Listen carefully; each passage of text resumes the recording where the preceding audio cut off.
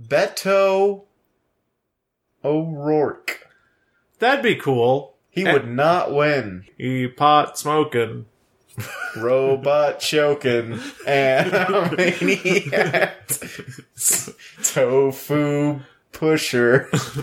Wait. Smoking cusher. Now, I've had some of the ganjir. I, Beto O'Rourke, you might want to call me Weedo Toke Work. Why would he want...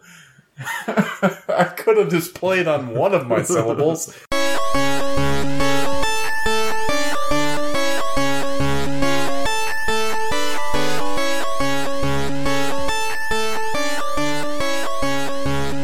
Zero credits.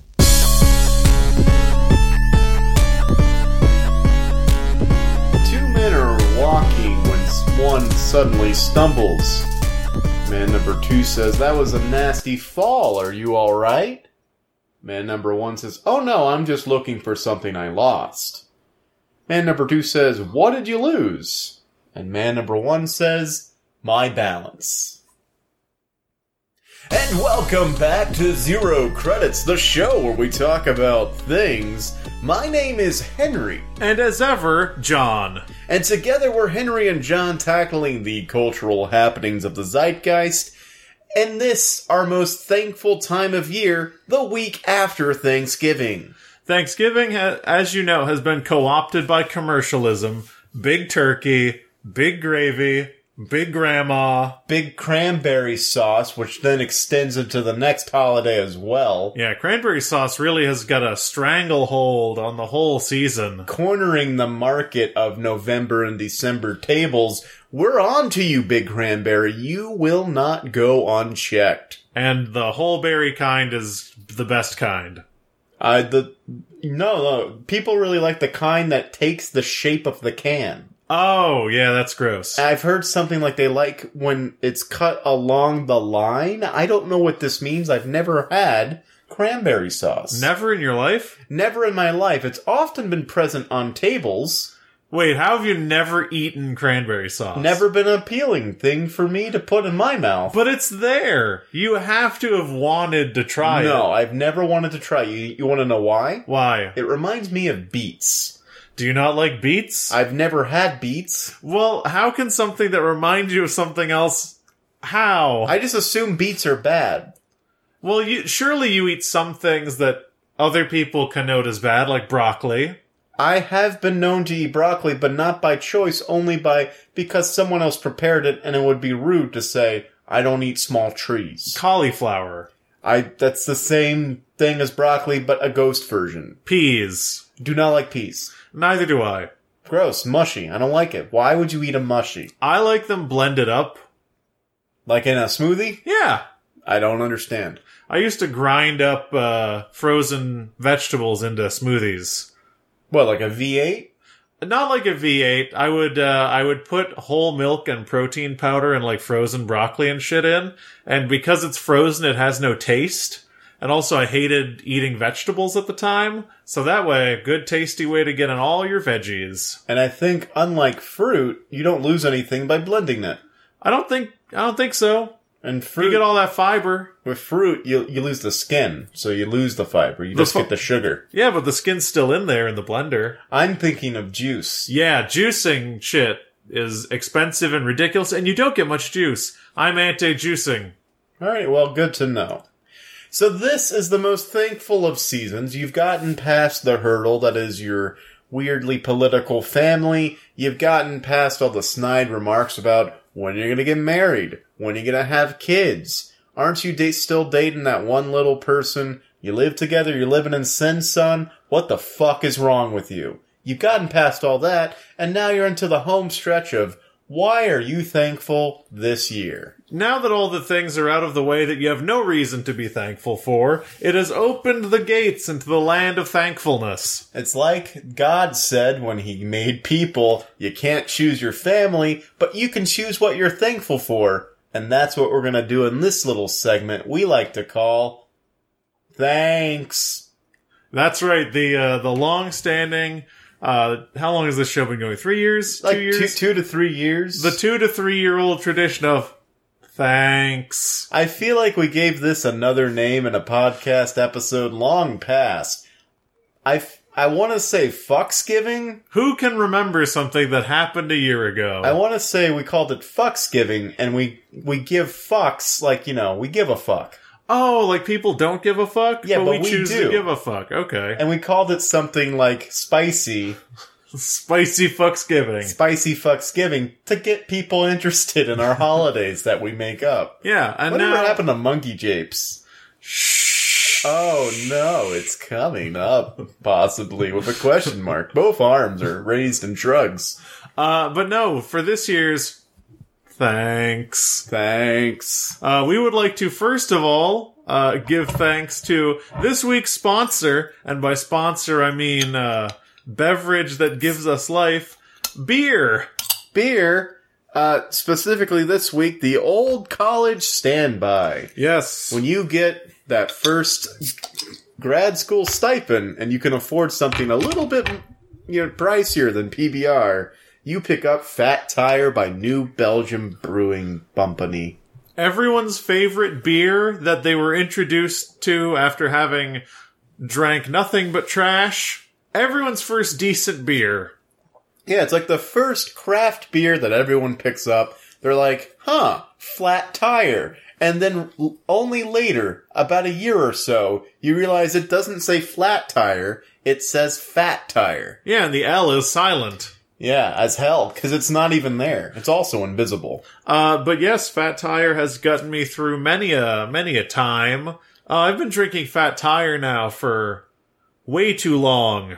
Fat Tire, I want to say, was probably my first session beer. Because my first beer, of course, was Andygator. We learned that in the last episode.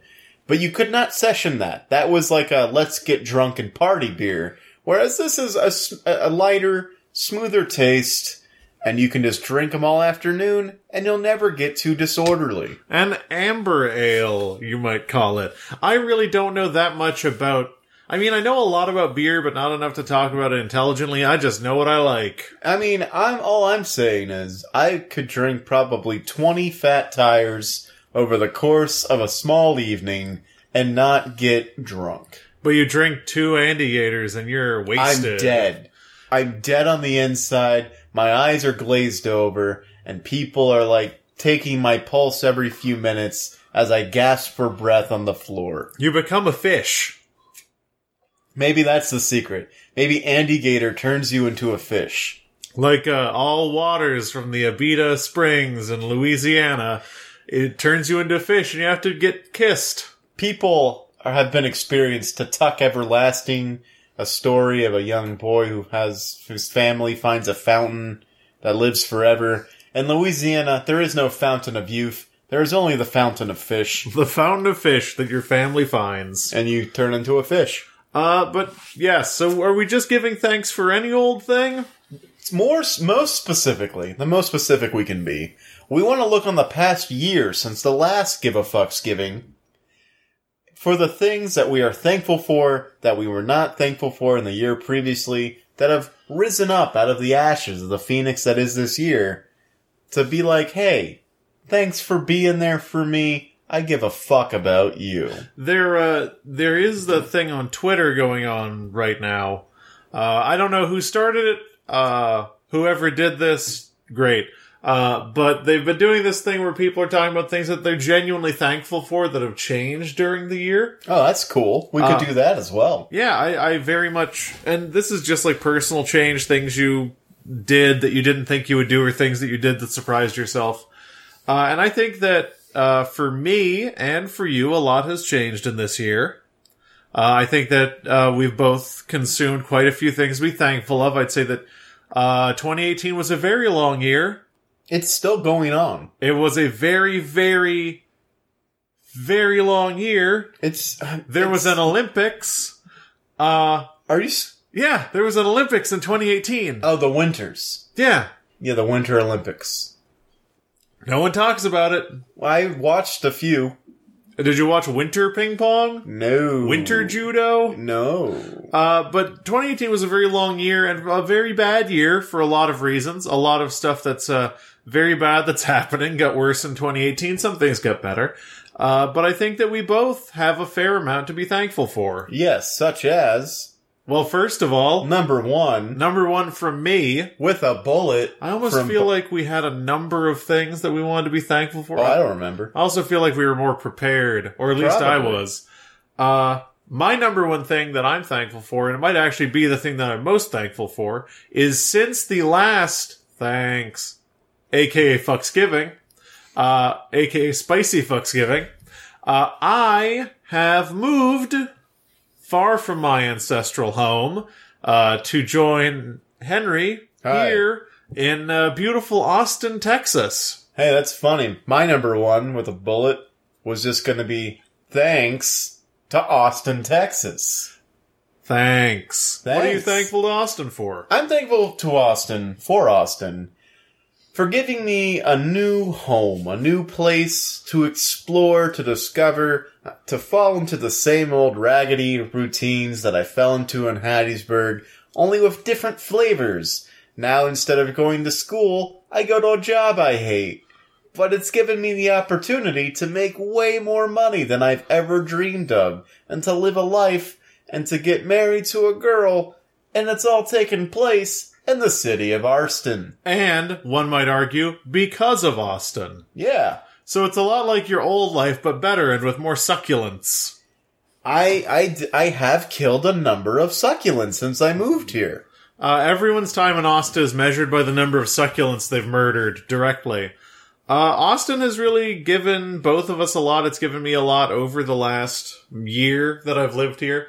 Actually, as of 2 days ago, it's my 1 year Austin anniversary. Holy shit, you're right. Last year was the year where I drove 11 hours from Louisiana to Austin to find a hobo sleeping on my couch who actually wasn't here. He was actually out watching a movie. Yeah, I went to go see 3 billboards outside Ebbing, Missouri. Oh, it has been a long year. It has been a long year. Jesus Christ. Yeah, 3 billboards came out a year ago. Well, happy Austinversary, my friend. And I think that something that I was thinking about today, and I feel like everyone can identify with this a little bit, I've definitely been in Austin for a while, and it's really scary to realize that for my first 4 to 5 months in Austin, I did nothing. Yeah. I was very insular, I was very depressed, I was very focused on my work. So, especially for the first month, I did not realize how badly I would take the transition of moving. I did not realize how much I would miss my friends. I did not realize how much it would sting to lose a social circle and have nothing and have to build that up again. And now, in less than a year, well, a little over a year, I've built that up to a point where it's almost the same size, if not greater, than it was the previous place that I lived. And the relationships aren't as long. The length of time of that credit history isn't that great. But I think that in the time I've lived here, I reflect back on how depressed and tiny my life was for a while. And I think that a lot of people can identify with talking to friends and family members who have traveled and who have moved. No one talks about that. No one is willing to be vulnerable about that period of time. There's a weird adjustment period when you first move to a different place that no one really prepares you for. Like, I moved to Austin and I didn't know the city. I didn't have a job. I was, unemployed, trying to troll the internet job sites for a posting that would change my life forever. And in the meantime, I was just in my fiance's apartment, my then girlfriend's apartment, kind of just wasting the days away. And that was for 2 months. We would go out maybe to the movies or something, but she was having a full-time job, couldn't go out and explore the city except on weekends. So Austin was a very small place for me, I knew one other person. Yeah, you can absolutely move somewhere that is much bigger than the place you were, and your life can get much smaller. I wouldn't even call us staples of the city where we came from. We were niche little, outliers. Yeah. And that we had, not even clout. We had an iota of anything, not even power. I'd say we had micro clout. I'd say we had micro clout. We were reasonably recognizable in certain circles. And to go from that, huge pedestal of fame to literally being anonymous was crazy. Some people seem to enjoy that. I hated it. I used to know where I stood in most social sort of interactions with strangers in the city where I came from because, there was that understanding, oh, you are an improviser. Yeah. I am a fan, or I am another improviser. I could shape all of my interactions around that, and for the most part, I knew everybody. Yeah, for being as relatively prominent as we were in a very limited arts community. And most of the people we knew being patrons of or members of an arts community, it felt we had a tremendous sense of belonging for what it was worth. And we would all commiserate. We would all go to the local bars and drink beer and make jokes about haha, we're so depressed. And then to move to a new city and then be oh, I thought I knew what depressed was. I don't. Mm-hmm. Now I'm learning how low the pit might be able to go. Yeah, now I'm capable of knowing that, and this is something that I firmly believe after experiencing that. Human beings are social animals, we know this. Oh, yeah. And I think that a huge amount of your mental health on a day-to-day basis, and this varies from person to person, but is measured by, is weighed by your social interactions with people. And to experience very suddenly relatively complete alienation drives you into a dark place of negative, brain chemical deficits that you don't expect. For the first month here, I was like a weird, depressed wreck.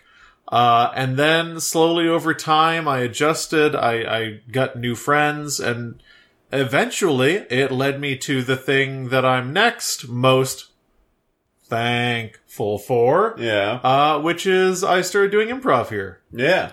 That makes one of us. I started doing improv here, and, everyone goes to different things. But I started doing improv here, and it was the thing that I was missing.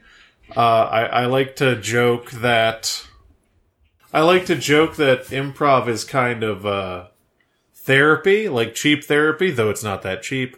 But the first time I had a class here, I felt a kind of lightness of being that I had not experienced since I moved. It kind of lifted this weird veil that was over me, and it wasn't because I was doing this dumb, purely American art form. It's just because it gave me a sense of belonging, which is the thing that I was missing. It was the thing that had been taken from me, is the idea that I belong somewhere.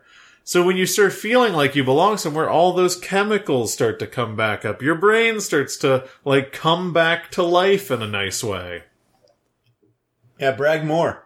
I'm just saying, for everyone, they come to different things. I'm sure that you have things that awaken your brain. Not really. Oh.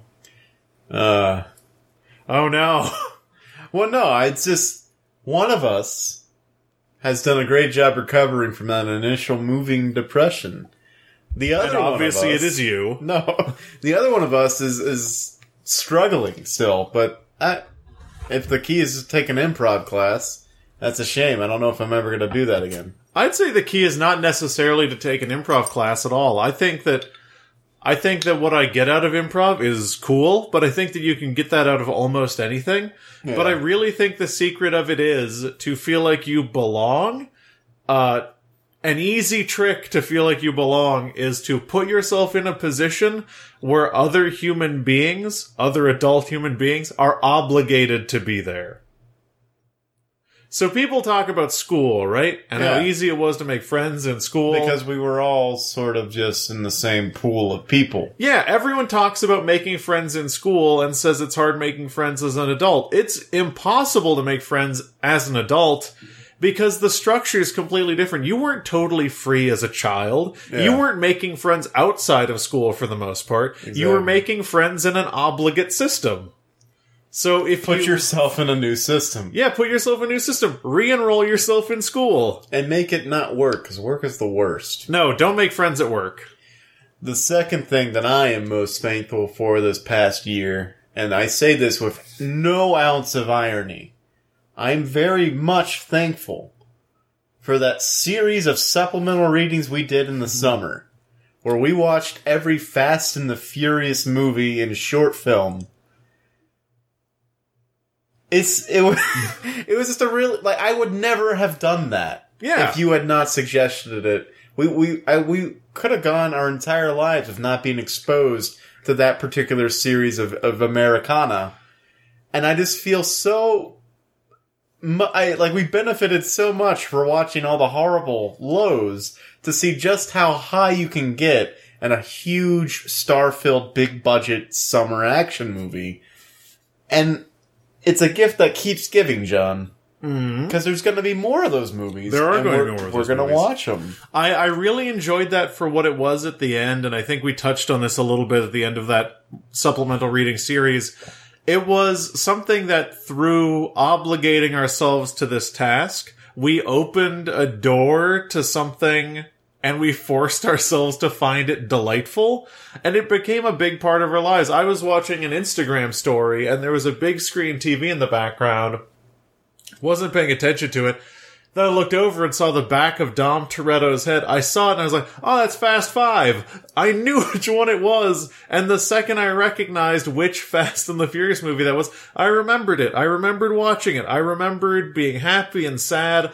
And in a weird way, it's like an artificial, it's like Total Recall. It's like these memories were injected into our heads. We didn't experience it authentically, but we experienced it, and as a result, had to feel those things. So it's like we transplanted a love of Fast and the Furious into our own brains. Through the forced obligation of having to watch it. Yeah. And because of that, we have now a vocabulary and a language that we wouldn't have had before. We get exposed to a whole slice of experiences that we would have otherwise missed out on. And so I'm thankful for the opportunity to broaden my horizon through tasting and drinking over like 64 Corona. Yeah, there's a lot of residual Corona living in my kidneys and liver. I was in a gas station in Jackson, Mississippi this past weekend looking for beer. I followed my little navigational device, Your beer finder. my beer finder, Your Corona meter. to where I was promised a beer shoppy, but instead found a gas station. And so I was presented with the normal selections of gas station beer, and my eyes for half a second and my heart for half a second lit up as they fell upon a case of Corona. And then I realized, wait a second, that is not the beer I am looking for. And you touched the Corona, and the memories rushed up your arms and into your head. You saw Tyrese saying ejectocito cuz. You saw Han dying. You saw Jason Statham with a baby. You saw it all. It all flashed before my eyes. And then I grabbed Andy Gator and Fat Tire because it was the night of a bachelor party. I'm here to have fun, not to relive the imported memories from Fast and Furious. If your life was a bad movie, you would touch it, take your hand away, and then it would cut to the bachelor party where you walk in a white wife beater holding Coronas. You can help yourself to any drink as long as it's a Corona. Yeah, and you've become Dom Toretto. Yeah, shave my head of Yeah. all of my hair. Finally, one of us does that. Yeah. So that's the second thing I am thankful for. And I say we maybe limit this to one. We already done two. We've done two. I would say a top three, and we've already done top one and top two. Top 3 thankfuls. Yeah. This might be the number that we did last year. I would say that's a pretty safe bet. 3s are good. 3s are magic. I'm a third. What am I thankful for that's changed in my life in the last year? Yeah. Man. And you can't take the easy road out. You can't say this podcast. Oh, no. 'Cause that's what I'm gonna say. I'm also not thankful for this podcast. You hate this podcast. It also hasn't been created in the last year. You hate doing it. No, I love it. You hate my all of my passion goes into this podcast, and you just hate it. No, I love it.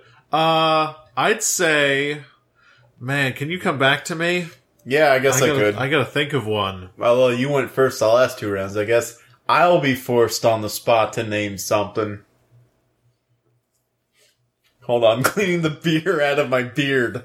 It's a good moment for radio. It really is. Oh, what else am I thankful for? I'm thankful for the past year. I don't know if you guys know this. I don't know if I've shared this on the podcast enough that it's stuck in your collective minds. I'm engaged, John. Oh, in what? Some kind of activity? I'm engaged. I'm a fiancé. So you're like really tuned in at work? You're in the zone? No, I proposed to my girlfriend of 7 years. Ooh. And I am too soon. And I am engaged to be wed. Oh. To exchange my hand for another. to lop off the one hand, receive a different hand. Yes, the exchanging of hands, the dowries have been set. 3 goats and a pig. Uh-huh. It is a done deal. I'm getting married. Congratulations. Well, you don't need to. Okay. But thanks. You're welcome. And I'm thankful that I am in a place in my life where I feel comfortable enough with another human person, another one of these gross flesh meat bags that are just like a bundle of nerves and anxiety about doing the right thing, that I am comfortable with another one of those things to say, yes, I want to spend the rest of my life with that person. That's what it's all about. Yeah. I'm sorry, can I say that like more of a mess? That's what it's all about. That's what it's all about. Clink, being clink. a person. Yeah, it's all about being a person. But no, there's no need to congratulate you, but, well done. Good hunt. Good hunt. Good hunt. I You found- got one. That's so gross. They always say like, "Oh, good catch," or Good, they're always like, good catcher. Ah, how'd you convince her to stay? Or how'd you convince him to I stay? got a text from my mother, and this was tagged on to the end of the text. You found a good person to add to the family. Oh boy. And all I could think, flashbacks to Resident Evil 7. Welcome to the family, kid. Yeah, and being punched out by an invincible zombie dad. Is that going to be a feature of your wedding? Yes. Being punched out by your invincible zombie dad? Everyone who was invited gets punched out by my invincible zombie dad, because Resident Evil 7, little known fact, takes place in Louisiana. Yeah, your homeland. I'm pretty sure I'm pretty sure the game opens up with you traveling to Louisiana. That's where I come from. It opens up and it says Resident Evil, Louisiana, and the L turns upside down and turns into a 7. Yeah. 7 Louisiana. Yes, Louisiana Queen. Which is the name of my fan boat. Nice. Yes, Louisiana Queen. I figured out what I'm thankful for. Also, congratulations. Thank you. Good hunt. For the third. Well, oh my well God. bagged. And I just want to extend, for those of you who have not found that comfort in another person yet, keep looking. And, if that's what you want out of life, or if you don't know, keep looking. Or if you're one of those people who are okay by themselves, stop looking and be thankful for just your own self. Or I'd like to submit a third option. Stop looking and enjoy yourself, and might also get somebody. But I don't know. Don't stress about it. Yeah, it's not. I don't know. That's a perspective I haven't thought about in a very long time because I've been in a relationship for the past 7 years. So every relationship that I've been in, and the past few I've been in, have been way more like monogamous and long-lasting than the other relationships I was in. But relationships, you've seen Mr. Magoo, right? Yes, the nearly blind person who every Christmas sees 3 ghosts, only I don't think he actually ever sees them. He hears them. So I'm kind of the Mr. Magoo of relationships. And that you think cars are dragons? Yes. No. But I consistently I don't know that I've ever tried to get into a relationship. They just kind of happen to me by accident. Yeah. So I just kind of like slip on a banana peel and land in a race car and then win the Indy 500. Every time we have beer on this podcast, you cannot open it. I'm sorry. So yeah, you sort of trip and fall into a relationship. You're not the hunter. You are well, I guess I was looking for a comparison, and the only one I can think of is Mr. Magoo. Yeah, I'm not the hunter, I'm the idiot.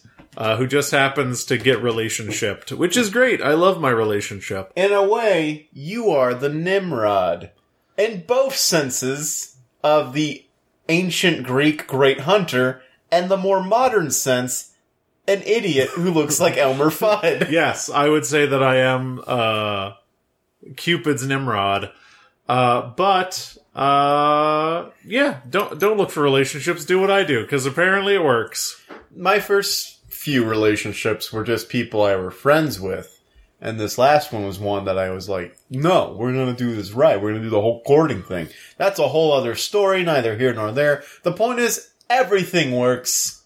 Yeah, everything works, or it doesn't. Just don't beat yourself up. Relationships are a luck thing, for the most part. Small disclaimer. If a person that you are interested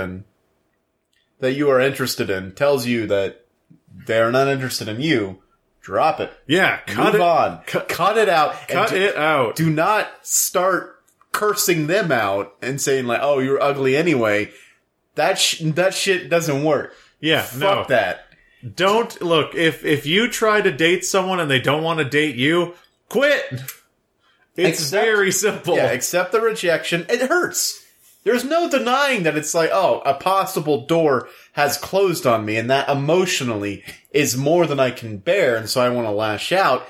But it's not their fault that they're not interested in you, so just move on gracefully, accept the loss, and then, like, beef up for next time. I've got two, they're not conflicting thoughts, but they're two very genuine thoughts that might seem to be conflicting, if you don't have a very strong stomach. The first one is, if you go up to someone and you ask them out, or you ask them if they like you, if you ask them anything that has a direct impact on, or is a reflection of their feelings for you in action, deed, or word, what you're doing is you're becoming vulnerable. Yes. So you're opening yourself up to a great amount of vulnerability, and vulnerability is a skill. You will learn to become vulnerable. What you did there, you became vulnerable to a person. If they say no, then it hurts a lot. Being vulnerable and then being hurt is awful. Yeah, because you exposed yourself to the no. Yeah. And then the no happened, and so now it's like, I took off my armor, opened up my chest, and you stuck the no knife right in there. Well, then you just take the no knife out, seal up your chest, and heal up for the next time you want to open it up. Yeah, it takes so much courage to be vulnerable. And if someone shoots you down when you were vulnerable, they were being vulnerable in that moment too. They were telling you the truth. It doesn't hurt them as much as it hurts you, guaranteed. But the next time, you'll recover faster. You're going to get better. Being vulnerable is a skill. Second thought that I have. If you ask someone out and they say no, accept the L and move on. I did. That's what you do. That's what you have to do. I don't like to be like a man-up person. Yeah. But the thing about vulnerability is that to be a successful person in your career, in your relationship, in your leisure, in your hobbies, you have to learn to be okay with being vulnerable. And if you don't learn to be okay with being vulnerable, you become a spiteful, insular, defensive, hateful person. Yeah. So, if you're vulnerable and they say no, toughen up. I really hate to be the kind of person to tell people to toughen up, but the thing about vulnerability is you gotta fucking learn to toughen up. Well, I think toughen up is better than, like, man up or any other gendered up, you know? You know, I'm gonna get gendered up tonight. Well, people say, like, nut up, and I've always hated that. It's like nut up, man up, cowboy up, all those things. Sack up. Cowboy's more of a profession. But all those gendered ones are, yeah, those are problematic. But toughen up, for sure. And I just want to say, she'll hate that I'm telling the story, but I accepted the L gracefully, and now I'm marrying her, so... Did you persist? No, I did not. Okay. Sometimes it works. I know the story. Sometimes it works. That's Yeah. all I'm going to say. Be graceful. You can definitely have that. You've already had one. Well, I had it in Jackson. Oh. But you still had it. We had I'm 5 having the beers. last fat He's time. having the last one. It's this whole thing. I've had a rough day. We all have. All right. Let's close the book on Toughen up. on toughening up. Toughen up. But closing the book on that, let's get to your third thankful thing. My third thankful thing, my it's hard to triple say. th, Yeah, it's hard to say. is, and this is something that I've actually been struggling with. I'm like a weirdly, ideation comes easy to me, like being stuck in my own head and thinking for long periods of time is something that I'm very good at. So I've been spending a lot of time doing this. But I've been thinking about the way that I approach the world, and I don't want to make this another thing that I'm thankful to Austin for, but it definitely helped. Oh, it stems from Austin, but it's separate. It's separate. It's something that I learned to do in Austin because of a few things. But I know that as a person, and I've gotten this criticism many a times, it's an opportunity for growth. I don't tend to be an overly positive person. Would you agree? I have experienced your negativity, Yeah. and that the other day, I don't know if you want me sharing this, the other day you made a joke in a group chat, and then on a direct message, you came to me worried about your sense of humor. Yeah, I do believe I said, I wonder if my humor is bad. That's what you said, yes. And so yeah, you have, I mean, I think you and I kind of share a negative outlook, but what are you thankful for? I'm just saying, I tend to be a negative person. The depths of my negativity tend to be much, much deeper than a lot of people I'm around.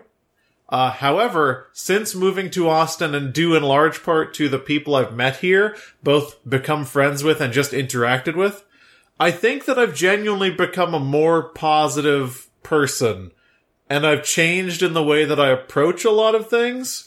And I think that's because in the place where we used to live, because it was a place that a lot of people ended up getting stuck, it was very easy to become negative sometimes. And I cultivated an aura of negativity with the people I knew, and it probably dragged them down a little bit. But in small places, it's easy to be very negative. But in Austin, the people that I've met have so many options and opportunities, they kind of look at things in a brighter way. And I mean, there's nothing stopping someone from doing this. You can be from the tiniest town in the world and still be a positive person. But because I've managed to, like, extricate myself from, like, an echo chamber of negativity that I created, I'm able to see how ridiculous that behavior was. And, I don't know, I wake up on a brighter side of the bed every day. I'm in a constant state of trying to think more positively, especially about my boss and my job. Even today, I've fallen into a habit of singing very negative songs when I'm like in the shower about wanting my boss to be oft in horrible ways. Mm-hmm. And starting this morning, I thought, no. So oft, like you want him to be often doing things? Well, oft as in like no longer alive. Oh, no. Honestly, and like before this job, I never really thought of wanting someone to die. Mm-hmm. But I've gotten into this habit of singing about this person, like people gathering together to kill this person. Yeah. Because a lot of people are mad about the bosses are bad people. Bosses and landlords have serious issues. And I've heard it before in media, like when you are angry at someone or when you're mad at someone, you're giving them power over you. Mm-hmm. And I never really thought about it until like the 99th day in the row, I'm in the shower and I'm starting to sing these stupid songs to old religious hymns because that's the only music I know. Go tell it on the mountain, murder my boss with every knife. Go. You're not far off. I'm glad. You're not far off. But, I thought just this morning that why don't give him the power? Mm-hmm. You know, he makes your life miserable, sure, but it's only within the confines of the four walls of your job. Mm-hmm. it should not extend to the four walls of your shower. The three walls and the curtain of your shower. Yeah. Or the four walls of your car. Mm-hmm. And I'm trying to start... There's something powerful about a positive outlook in life. The language that we use, even in our heads, has so much power over the way we view things. So I'm glad you're in a place where you can use a more positive perspective of everyday situations. And I hope you can continue it, because honestly, like, it's probably the most beneficial thing a person can do. Yeah, I'm really trying. I think it's getting better. I don't know. I feel happier. But also something that I will let the listeners in on is that I know that I'm talking about positivity, and positivity is something that I've struggled with my entire life. But I think that's because typically when people talk about positivity, they talk about it in this guise of you need to change the way you think. Yeah. You need to use totally different language. You need to change the way you view the situation completely, which is impossible. Okay. I don't think that anyone can take a situation that they genuinely feel one way about and choose to feel another way. Okay. Everyone's perspective is gonna kind of be the same. However, how you frame these things is totally up to you. Because in my line of work, I generally run into some people who are in great positions of power over me that I'm not fans of how they do business or how they work or anything like that. So I think the positivity mantra in society would have me say, oh, they're just people. They're just like you and me. It's fine. Everyone's just trying their best. And I can't do that because that's not the kind of person I am. Okay. I have started to view those situations through a more positive light, by looking at these people as, just powerless employees. So they're just like me. They have the same level of power. However, in any given situation, I have an equal level of power, just not as much money. Okay. At any point, life is free play. You could walk out of a building and do whatever the fuck you wanted to do. We get trapped in these weird social hierarchies of like boss to manager to employee, but at the end of the day, we're all the same disgusting flesh bags, bundles of nerves full of anxiety. Like, if you cut your boss, he will bleed. Mm-hmm. They're not some type of weird monster thing. So your positive spin on it is they're just a human just like me, trying to do all of the duties of their job just like I am. Yeah, he or she is just a product of opportunities that has resulted in certain responsibilities that, and this is completely unimportant, have a certain dollar figure attached to them. Yeah. But since life is free and you could do whatever you wanted to, you could walk out. You could say, I want to quit. You could say, I want a lemon meringue pie. You could turn in a circle 8 times, walk out, get in an elevator. You can do whatever you want to do. And the only thing that's keeping the power dynamic that stresses you out every day afloat is your choice to stay on that line. And your choice to stay on that line shows it is entirely within your power. And if you're doing something that's entirely within your power, then how you frame it is totally up to you. So rather than choosing to see it as I'm stuck at this job, I'm stuck doing the same task or this monumental document mountain that I have to do for my job, you view it as I'm choosing to still be at this job. Yeah.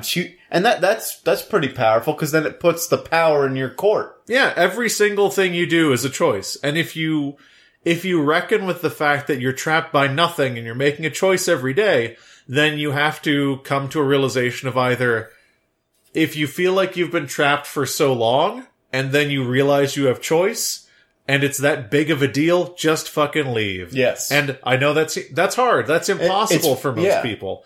And the reason that is because you're actually making a choice to stay there for, in most cases, economic benefit.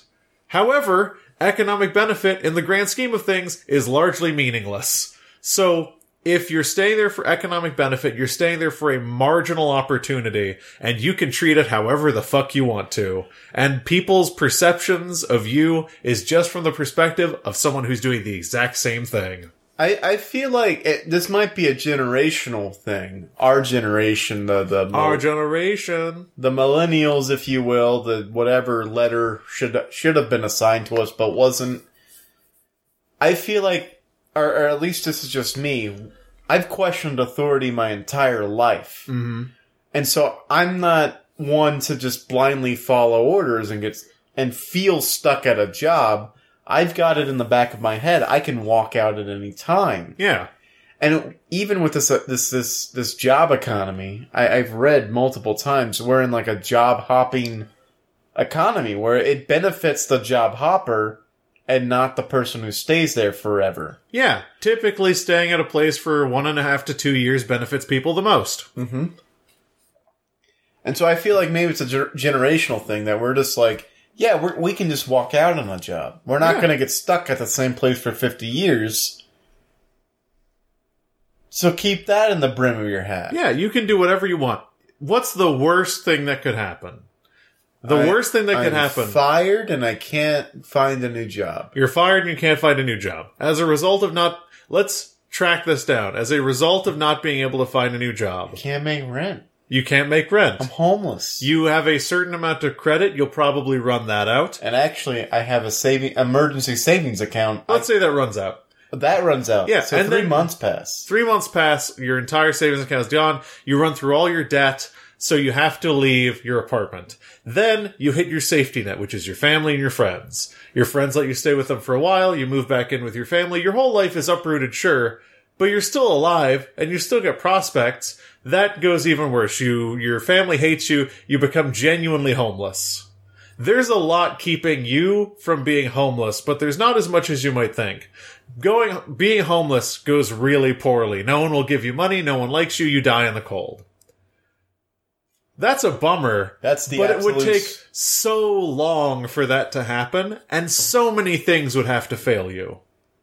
Okay, so that's the absolute worst scenario, and you're saying somewhere along the trip down, odds are, statistics would say something bounces back up. Yeah, and people who do end up homeless, it's because they have fallen through all of those barriers, and they deserve your respect and your generosity, absolutely. I mean, but the worst thing that would happen is the most primal fear that every human being has, which is dying of literal starvation.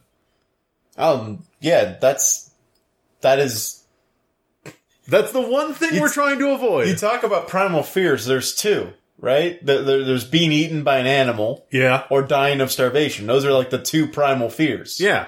Everything else is product or are byproducts of that. Everything else is icing on that cake. But if you think of all the stuff that has to happen to you between where you are now and starving to death, it's such a massive leap that at some point you'd bounce back or maintain homeostasis and you'd still be alive. That's such a big picture thing and I like it. It's such an anti-capitalist thing where all we are concerned about is I need the most modern fear, the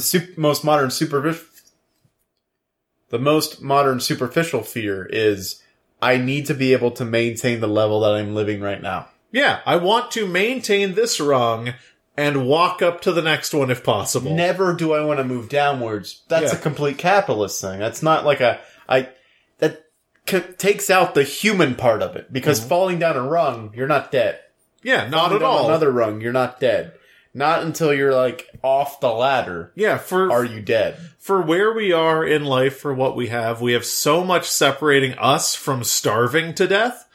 And a lot of people aren't lucky enough to be in that position. They're closer to it. There's still a fair amount of leeway, though, and I'm not saying that everyone can bounce back, but you have so many chances, so many opportunities on a day-to-day basis that the fact that you would stress yourself out over something that you're choosing to do every day to maintain homeostasis, it's silly, because careers are silly. Careers make no sense. College degrees are silly. Apartments are silly. Like, we're all taking part in the same board game, and we're taking it too seriously. Like, don't stress out over what one employee feels about you when you can feel basically however you want about the situation. And that is how I've been positively looking at ridiculous stuff in my life. That's a great... Yeah, I feel like, in The Matrix, at the very end of the first... Wait, which one? The first one, the second one, or the third one? The first one. The one where the guy has an orgasm cake? No, I think that's the second one. The very first one.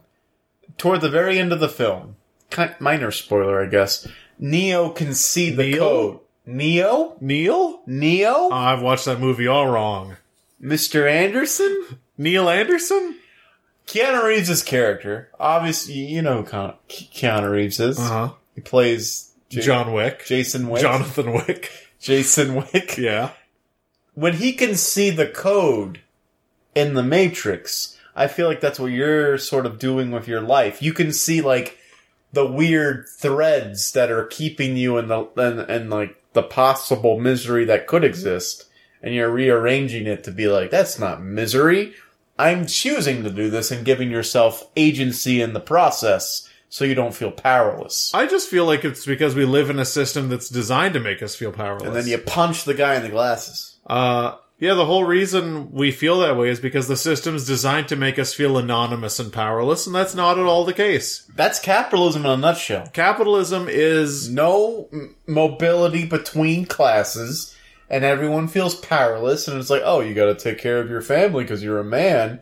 And so it's like, I gotta stay at the job that I hate to provide for the family that's not grateful for my sacrifice, and then when I turn 40, I buy a sports car. Yeah, I mean, capitalism by itself, all capitalism is meant to do. I know that capitalism as an economic and political principle, as an ideology, is just meant to be profit for profit's sake. Free markets are the most efficient. If enough people are pulling on the great chain together, then the load will move. And that's absolutely not true. Capitalism in its most efficient form, which we are dangerously close to approaching, is just put individuals in little individually productive boxes, make them not communicate, because in communication they breed power and other organizations can threaten larger organizations. And that's how you succeed. Have no one talk about their salary, have no one talk about their working conditions, keep everything hush-hush, separate work from private life, leave your life at home, leave your work at work, and you'll succeed. As long as you scare enough people into believing that there should be no carryover and they have no power, then you can have one of the most skilled, knowledgeable workforces in the country that is, not in the country, but in the world, that is also the most subservient. It's perfect. Yeah. And that's what Karl Marx talked about. That's what Karl Marx talked about. That's what Karl Marx talked about when he talked about the worker being separated from the product. Yeah. When the worker can't afford the product they make, Marx was saying that's a problem. When they're so alienated from the product of their own work, and they're only doing one little part of the chain, that's the problem. Yeah, American capitalist culture is a masterclass in psychological manipulation. It's horrifyingly efficient how it's worked so well. You know, I bet, when we talked about H.P. Lovecraft in a previous episode, I bet if the ancient gods existed and they saw what humans are doing unto humans, they would take a step back and be like, well, damn. We can't drive these humans mad. They're already doing it to themselves. I think if you found a force of objective evil, they would be surprised and astonished at what we've done. They would look at a city like New York that said, we don't have money for affordable housing, we don't have money to fix the subways, we don't have money to fix the roads, we don't have money to provide school and education and government subsidies for college educations and high school. We don't have money to expand Medicaid in the state of New York, but what we do have is enough money to pay fucking Jeff Bezos, who has more wealth than a double-digit percentage of the American population, billions of dollars. Just so because it will create jobs. It'll create, 5,000 jobs, most of which are not even tech sector, which will go nowhere. What I've read, it's not going to create jobs. It's going to relocate jobs. Yeah, because people will move to New York to work for Amazon. So you're not even stimulating the economy that you're of the community that you're joining. Which is the ridiculous fucking stupid myth about tech companies is every place wants a tech company to move there because they think that tech companies will stimulate the economy and provide jobs. They just relocate people because when you have a place that starts up that requires a highly skilled workforce that you in no way have the industry withstanding already to create, people just fly in and move there. So more people move in, rent becomes more expensive, even though rent hikes for the most part are just a made up idea. You're selling your city out for a bunch of transplants who drive up rent, who drive up the price of consumer goods, who overpopulate and gentrify your cities. The only community that a tech company would benefit if by some miracle the community is already a bunch of like coding and back-end developers, front-end developers, like if they somehow landed in the same community and then like Google kind of like came by and opened up a Google shop. Yeah. That's the only community that would really benefit because you need highly skilled people and those people are all across the planet. Like they're not all in one location. You need a highly skilled workforce. And honestly, maybe that's not even the point. I don't think that they're genuinely out there to create jobs for their cities. I think they're out there to stimulate local and state economies. And everything else doesn't matter. Tech companies, like, back in the day, say, like, you live in the mountains, and, like, you've lived in the mountains your entire life, and a bunch of people live in the mountains, and then all of a sudden a mining company comes, and they take over one of the mines, and they're like, oh, we're gonna make this coal plant right next to the mine. So, suddenly all these people who didn't have jobs, they can become miners, or they can become like technicians in the coal plant. They even open a little school. It's like, we're going to train you to be engineers in this coal plant. Boom. That stimulates jobs. That creates jobs, gets the workforce in there. The only problem is tech companies need education. Yeah. Education doesn't exist in mining companies or mining towns. I mean, there's this persistent myth of someone who has been like, I don't know, working in a mass textile manufacturing facility for 30 years. There's this persistent myth in this like upward mobility code on your lunch break culture where they think that someone can flip a fucking switch, get laid off from the textile factory, take a 3-week Python course and be able to work at fucking Google. And that's just not true. No. The people who are getting hired for these positions are tremendously well skilled, are tremendously time rich and young because these are jobs that require long hours and tremendous dedication. Someone with a family cannot turn around, take a class at a community college, and get hired by Facebook. You want to talk about the barrier for entry-level positions and how they want 3 to 5 years experience? The tech industry are the biggest violators or the biggest aggressors in that field just because they're like, we want the best of the best. We won't settle for just your average Joe. Yeah. They're the biggest aggressors. For employees, for tech companies especially, and this isn't true in a lot of other sectors, but for tech companies, it's a buyer's market. They will take the best talent they can, pay them the least they can, which is quite a lot. But still, the competition is tremendous. People work at these tech companies from all over the world. So the idea that you could just plop down an Amazon HQ and expect to generate a ton of fucking jobs for New York is ridiculous. And that's after years, maybe, of like capital and smaller cities creating insane pitches to get an Amazon HQ there. And in the end, it was all about transit anyway. Yeah. But it's dumb. And I forgot how we got here. We were just talking about how capitalism fucking sucks. Some people on a certain political spectrum like to talk about how America is more socialistic now than it ever has been, and that could not be further from the truth. America is like chickens coming home to roost for capitalistic tendencies right now, and it's really horrifying. Yes. We've been sold up the river by capitalism for a long time.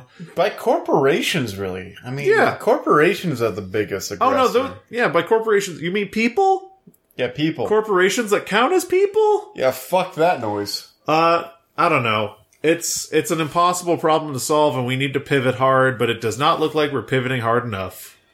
I don't even know how you solve it. Like, this past weekend, I ran into some libertarians and some others, like people. I'm not exposed to a lot of centralist liberals in my life, or at least like financially. Yeah.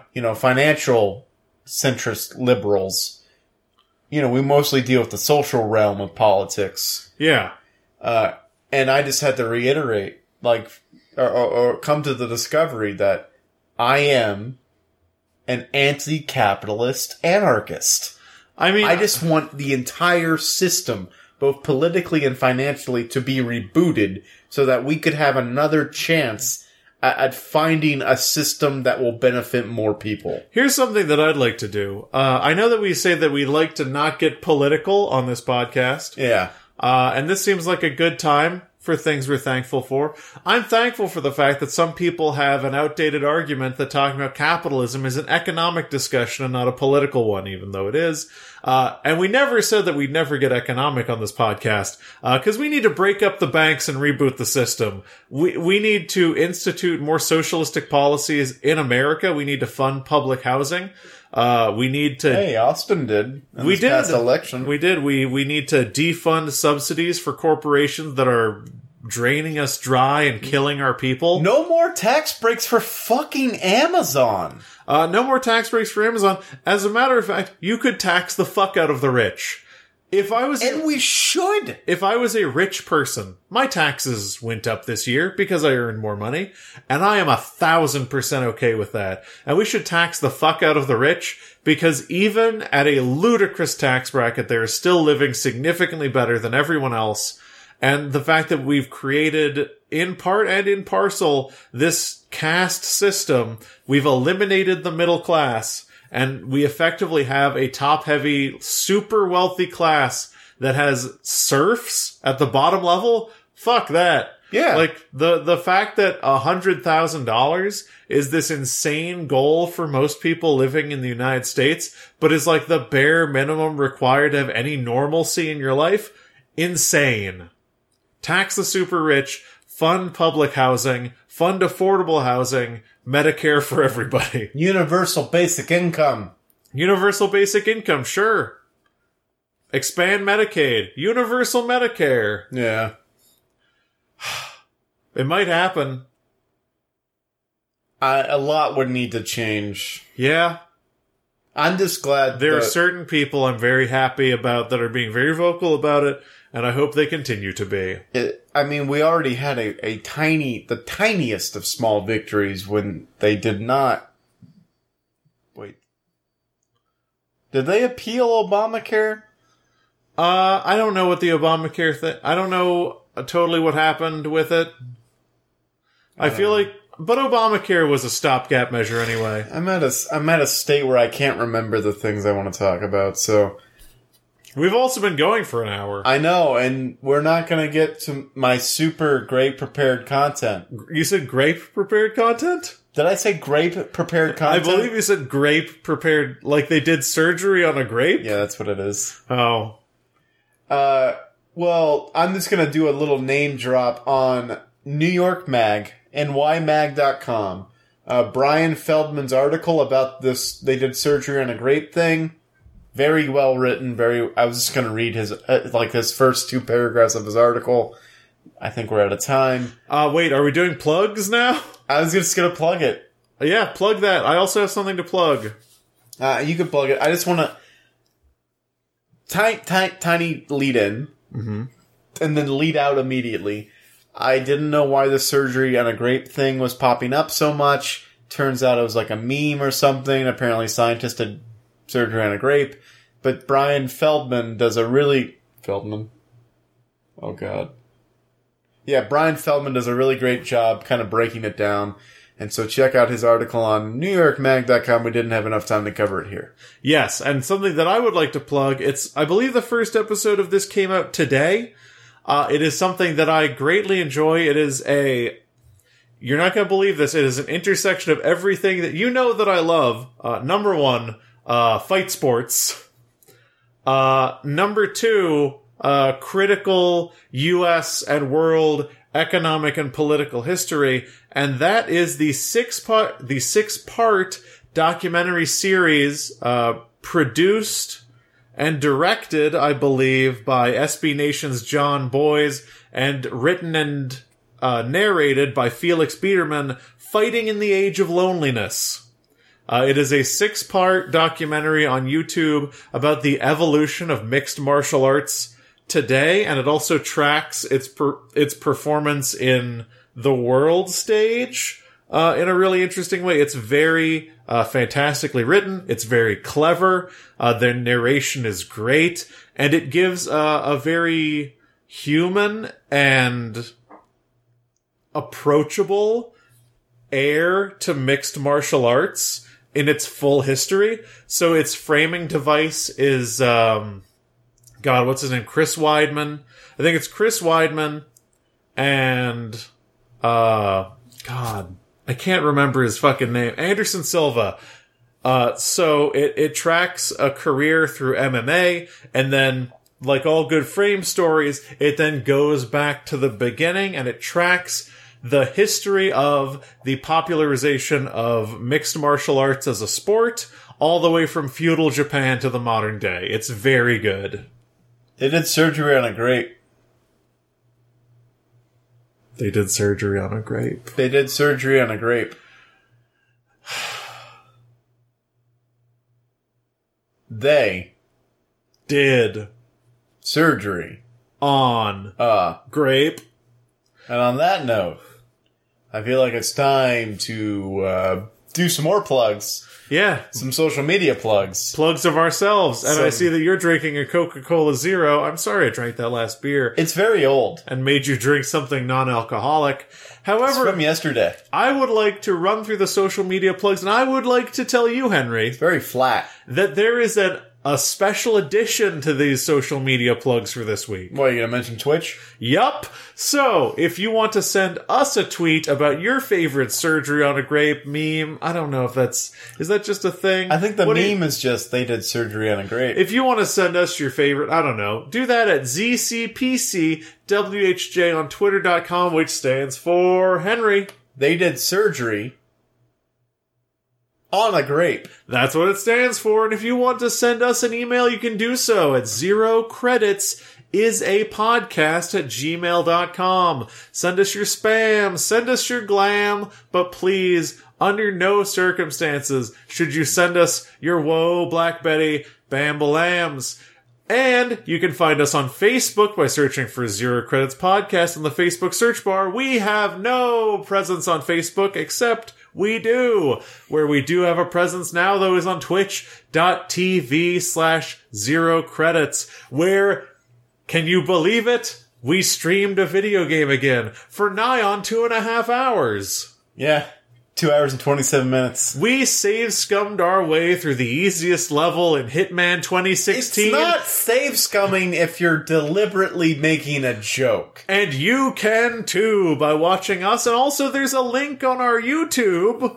There's a link to our YouTube. Wait, we have a YouTube channel where people can watch this. Yes, we have a YouTube channel. So if you're on a phone and the Twitch VOD system doesn't work in your browser and also isn't available in the app for some stupid fucking reason, you can find us on YouTube by searching for youtube.com/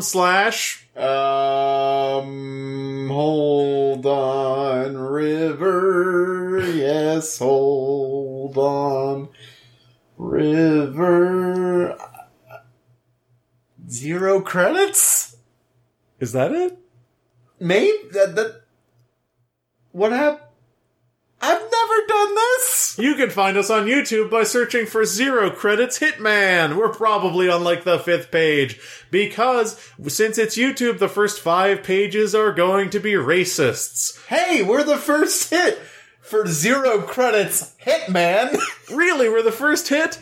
Goddamn! Well, the algorithm wins again! Yeah.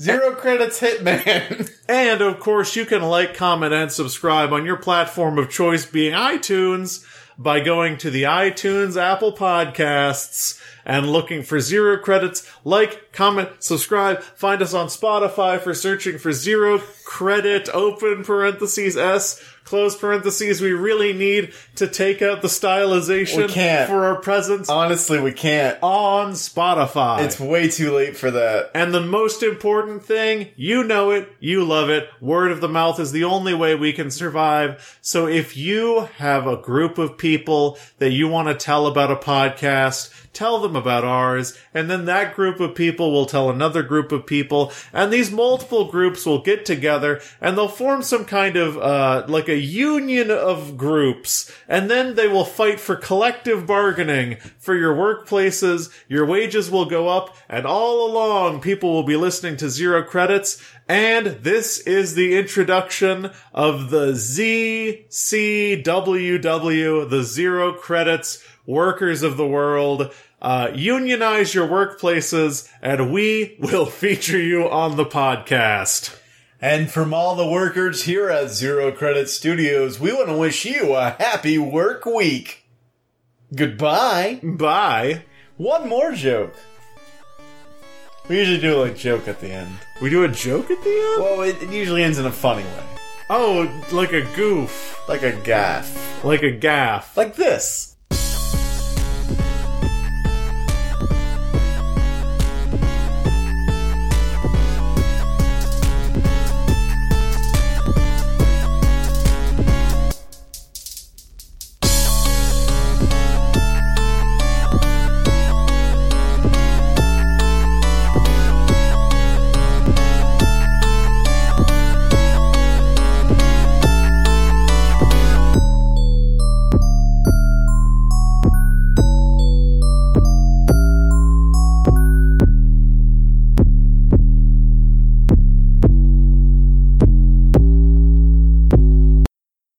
That was fun.